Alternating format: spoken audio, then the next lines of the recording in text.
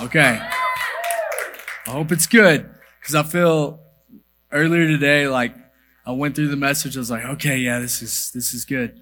But then I felt a little weird around like 3:00. So who knows what you're going to get. I hope you get a really good message. So I start off with the memory of when I was a little boy. I rode my bike everywhere. And I've told y'all this before, but most of the time I would ride without shoes because I felt like it just took too long to put shoes on, which was such a bad idea. I was always in a hurry, and then also it just took me a while to tie my shoelaces.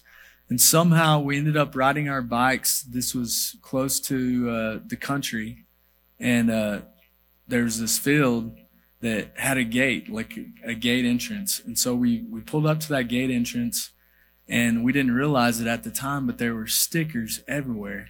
There were stickers covering this entire, I think it was pavement, but the stickers were on top of it.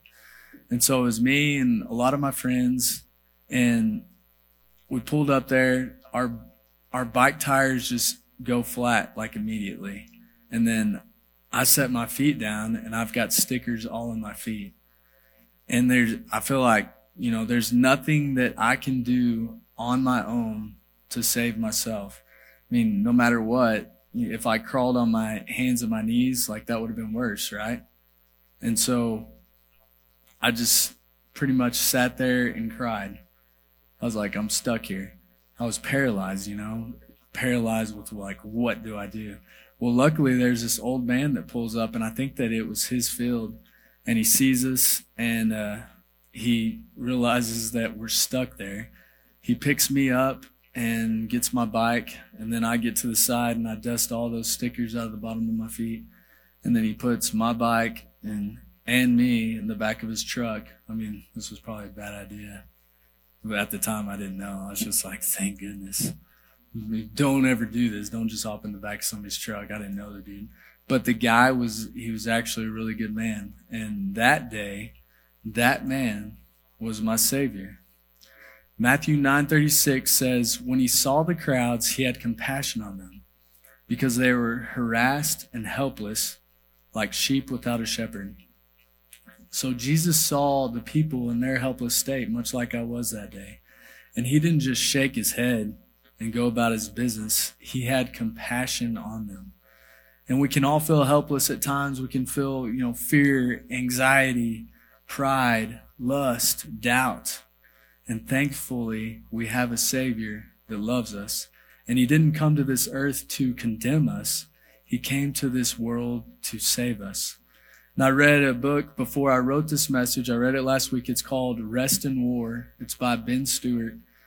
And I love a lot of the quotes, a lot of the illustrations, a lot of the stories that he uses in the book. So if you get a chance, go get it. It's a good read. But in this book, he talks about Jesus and how he described his ministry. And I'd never looked at this scripture in this way. So this is Luke 11:21 through 22. It says, when a strong man fully armed guards his own house, his possessions are safe. But when someone stronger attacks and overpowers him, he takes away the armor in which the man trusted and divides up his plunder. So what does this scripture actually mean? The man that is guarding his house is the devil. I never looked at it that way. But the someone that is stronger, that is Jesus. And then the treasure is us. And I love this picture. How many of y'all have said, my dad can beat your dad up? A lot of us, I used to say that all the time. I know that I did multiple times. And it seemed like there was nothing that my dad couldn't do. I thought that he could fix anything. And Bodie has that perception of me right now. And I'm not gonna burst his bubble. I'm not gonna tell him that I'm not able to fix every little thing.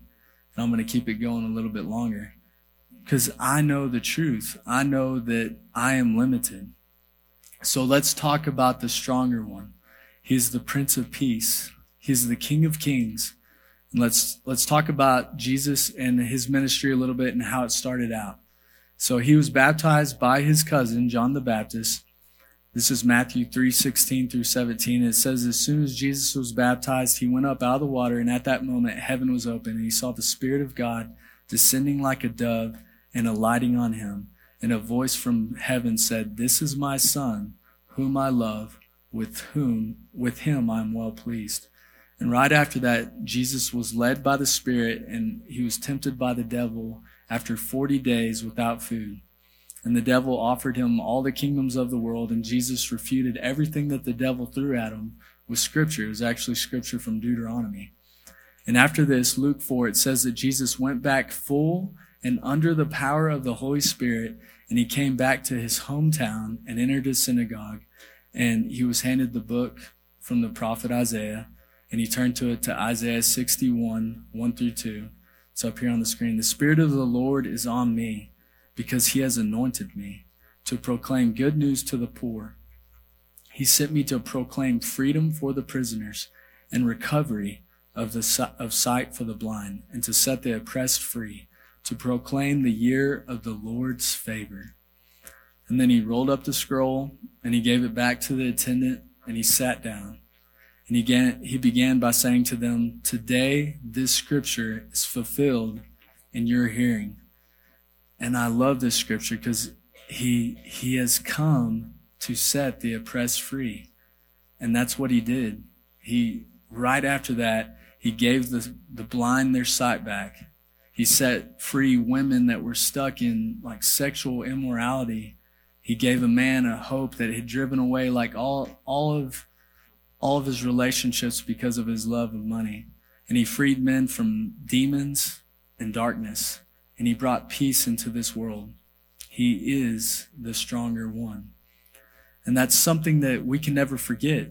We're so blessed because we are on this side of the cross. And we know that the one who had no sin became sin so that we could become the righteousness of God. And the scripture also tells us that we have become something new. And this doesn't mean that we're perfect. It's not like I'm going to go on sinning no more. And I've told y'all what happened, and this is another story that you've probably heard before, some of you had. After the day that I was baptized, we went out and we were catching tadpoles in this is a bar ditch there in Toyah, Texas, and it was a sunny day. So the day before I had been cleansed of my sins, I was baptized. And I pictured myself just perfect, white as snow. And as we were catching the tadpoles, I dropped one. And a cuss word just slipped out of my mouth like that. And I remember just a feeling of despair coming over my body. I was perfect, but I had ruined that. Or at least that's what I thought. So I called my mom as soon as I got home, and I told her what I'd done. And my mom explains, that's why I was baptized. God had forgiven me of my sin, and he would continue to forgive me of my sin. It wasn't just a one-time thing. He'd continue to forgive me of my sin. I just had to continue to ask him for that forgiveness. And it's like Pastor Curtis says, if you mess up, am I going to take the name off of Conley and Bodie's jersey? Am I going to take Wesley off of their backs if they mess up? There's no way that I'm going to do that because they are my children and will always be my children. We are children of God, and we will look different than the world. The sins of our past should not affect our future because we have been set free. In his book, Ben Stewart puts it this way: we have not been set free from the fight. We have been set free for the fight. So just think about that a little bit. We have not been set free from the fight, but we have been set free for the fight. And I think that that's one of our biggest hang-ups when we're pursuing holiness. We think that since we've been set free, that all of our temptations will just be gone. But that's not the case. And you might actually feel discouraged right now because of continuous failures. And please don't get discouraged. The reason that you are discouraged is because you're aware of the failures and you want something to change. And that is a good sign. We're meant to fight with Jesus. And that means with our change in identity, we don't have to continue on sinning. And we're not set free. You're not going to be set free from the struggle. The struggle will continue on, but we are set free so that we can struggle well. So there's a difference in this mentality. The mentality switches from a victim to a victor mentality. So when I was in college, I definitely had adopted the victim mentality. There were a slew of temptations that I was faced with week to week, more than any other time in my life. I was faced with a lot of temptation, but I began to blame everything on the environment that I was in. And I would say things like, that really wasn't my fault. I was planning on just going to the party for a little bit, but I decided to stay a little bit longer. I was planning on just going to bed early. And they continued to ask me if I wanted more to drink. And I couldn't let them down. That would be disrespectful if I didn't drink with them. Or I would say stuff like, it's been a rough week. Like, I deserve to just hang out with my friends, to spend time with my friends. And no matter what the excuse that I came up with or how I tried to convince myself that it wasn't my fault, I would wake up that next morning feeling horrible about myself. And that was the victim mentality. And I realized the power of God again that day that I was walking home from campus and at Texas A&M, and I saw the beauty that was all around me. And I thought of all the time that I had wasted. And I started reading the Bible again that day when I got home. And I've told y'all before that I started out in Revelation, and it scared me a lot. That put the fear of God back into me. And I remember getting on my knees and just being as thankful as the day that I was baptized. Was I perfect after that day? No, there's no way. You can compare it to like a yard that has a ton of weeds in it. You can wage war on all those weeds, but you till it up and you plant some new seeds. Months down the road, there's still going to be weeds in that yard among the newly planted grass. But some might not, they might not know that anybody's even done anything to this yard. But the one that's doing the work knows that there has been a change, just like there was a change that happened in me. So the strategy is pretty simple. Of course, it's easier said than done. There's 2 examples right here. This is for sanctification. We persistently move away from the ways of thinking and living that discourage intimacy with God. And then we continuously move towards ways of thinking and living that promote intimacy with God. So this process is called sanctification. And to sanctify something means that you set it apart from some things, and then you set it apart for something. And this is an ongoing process. So I renewed my faith in Jesus Christ that day, but it didn't stop there. It's continued to be a process in my life where I do things that bring me closer to God and set my life apart for God. In the beginning of this process, it wasn't a very easy thing to do, but I had to stop hanging out with my old friends because I knew that if I continued to hang out with them in the same settings that I had before, I would end up doing the same old things. And this is the part where you have to know yourself. What thoughts come to your mind when you're tired, or what seems to be okay whenever you get angry? Or what are some things that you gravitate to when you feel lonely and discouraged? We have to know ourselves. My old friends were what I would gravitate whenever I was feeling lonely or discouraged. So take a moment to think about where you consistently compromise what you believe. Are there places that you shouldn't go? Or are there times that you are more vulnerable than others? And the example right here is, so if your cell phone, if it causes you to stumble, it's a good idea not to put it within arm's reach at night. Because this would be similar to like an alcoholic who pours himself some whiskey or something and sets it on his nightstand right next to him. What do you think that they're going to do if they wake up in the middle of the night, if they're prone to taking a drink? I mean, they're putting it within their arm's reach. So if cell phone, if that is a temptation for you, then get it out of your room. And some might say, well, I use that for my alarm clock. Well, then get an alarm clock and then leave that cell phone out of your room. Whatever it is, do your best to get it out of your life. Eliminate the amount of exposure that you have to that temptation. Hebrews 12:1-2 says, "Therefore, since we are surrounded by such a great cloud of witnesses, let us throw off everything that hinders and the sin that it so easily entangles, and let us run with perseverance the race marked out for us, fixing our eyes on Jesus, the pioneer and perfecter of faith. For the joy set before him, he endured the cross, scorning its shame, and sat down at the right hand of the throne of God." So what gets your attention? That's ultimately what you think about is what you care about. And it might take a whole lot of intentionality on your end to change what you think about, but there is hope. I know that, in the beginning, when this was back in college, but I would memorize scripture a lot so that would just start like a renewing of my mind. And I felt for the longest time that my mind was tainted, and I wanted to be transformed by the renewing of my mind, just like it says in Romans. There's so many sources that cause us to succumb to temptation. For me, I would say that was the loneliness and the insecurity. And for you, maybe it's some type of pain or a lie that crept into your heart saying that you weren't worth fighting for. Or maybe you feel like you're not enough. And if that's you, I want you to know that those lies are not true. And there's another analogy that is found in Ben Stewart's book, and I was like, dude, this explains everything so well. This is right on point.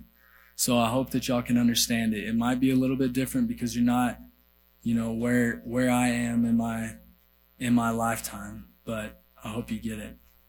So let's say that you decided to hate me. And on your list of goals, you included destroy Matt Wesley. So one of the worst possible things that anyone could do to me would be to approach my elementary age children and to strike up a conversation with them and to work to convince them that I don't care about them and tell them that they don't measure up to my standards and look them into the eye and say that I'm endlessly disappointed in them, that I don't love them or like them, and that they're a burden, a hassle, and a disappointment to me, and then convince them that the best thing for them to do would be to run away, find love in the arms of some other father figure and find some shelter somewhere on the streets, go anywhere else to find love and truth and wisdom. And the most evil thing you could do to me would be driving a wedge between me and my precious kids. It's pretty messed up, huh? So this is what Ben Stewart wrote. He said, don't miss this. This is what the enemy does to us. He does it to me. He does it to you. Your identity determines who you are. And if you believe that you're an unlovable son or daughter, you will wander in foreign lands looking to fill that void or that ache. And Jesus has already waged war on the devil. And it is a war to convince you that you are a child of God and that he is a loving father. And I know that y'all haven't been able to experience being a mom or dad yet.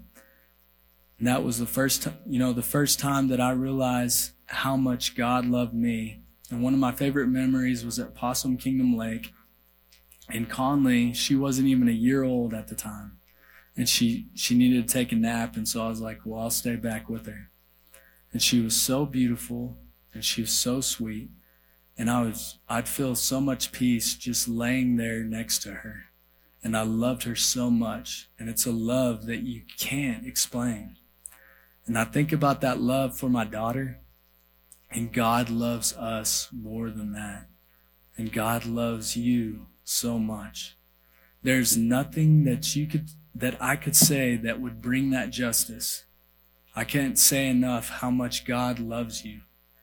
It's something that you must experience on your own, but I want you to get it. Knowing how much God loves you changes everything. So that changes your identity. It changes the way that you view God. It changes the way that you view yourself. And it changes the relationship that we have with God. Our God is holy. He is set apart. But he's an approachable God. And God shows us how much he loves us because he sent his son to die on the cross. Now I want you to know that it's a relationship. It's not a checklist. You don't go through a checklist to make sure that you're doing everything that you can for your best friend. You do those things for your best friend because you do care about them. So Lindsay is my best friend. I don't make checklists with her, I don't say, take out the garbage, check. Or make the bed, check. Or fix the washer, check. No, I take out the garbage because I don't want my lady carrying some heavy trash out to the dumpster. And I make the bed because when she gets home from work, it's nice, It's nice, it's welcoming. It's like, oh, he actually did something. This is very nice. Or I fixed the washer yesterday so that she can wash my clothes. No, I'm just kidding. But I did fix the washer as soon as I could because I realized how inconvenient it was for the family in general to not have a washer. Yeah, dude, it's amazing. It's got a glass top. It's 5 cubic feet. You can put a lot of clothes in it. Anyways, I do these things because I want my wife to feel valued. And the same is true with our relationship with God. Pursuit of holiness, it's not determined by activities or rules that we adhere to. It's knowing that he is the God of creation. He's the beginning and the end. He's perfect. He's holy. He's love. It is to know how awesome of a God that he is. And when I first began my relationship with Lindsay, I wanted to get to know her more. I wanted to know what she loved. I wanted to know what she hated. I wanted to eat breakfast with her. I wanted to eat lunch with her, dinner, spend as much time as I could with her because I wanted to know her more. And I still want to know her more because love seeks out knowledge about the ones that we love. So load your mind with thoughts about God. And the more that you learn about God, the more that you will love him. And I hope that there's a strong desire to learn more about God. This is the pursuit of holiness. The more that you learn about God, the more that you will love him, and the more that you will become more like our God. And the cool thing about all this is the Spirit that led Jesus in the beginning of his ministry is able to be in each one of us. And that same Spirit can indwell us, it can empower us, it can equip us. And we're about to move to small groups here in a little bit. If you have any questions about any of this, ask your small group leader. And if you want to be baptized, let's talk about that more. If you need solutions on how to eliminate something out of your life, something that's a temptation, we can talk about that with you too, because that's what we're here for. Would y'all pray with me, and then we'll break up. Lord, thank you for this day. Thank you for all of our many blessings. Thank you for who you are. I pray that we just continue to pursue you, Father, and to know you more and more, and to reflect your goodness, to reflect your holiness, Father, that we'd be sanctified, that we'd move more towards you and get the things out of our lives that are not like you, Lord, and that we just like the knowledge that we have would continue to grow because you want to know more about the ones that you love. Lord, I pray that over this group. I pray that we love you in ways that we had no idea that we could, Father, and that we love others because of you, because of your goodness.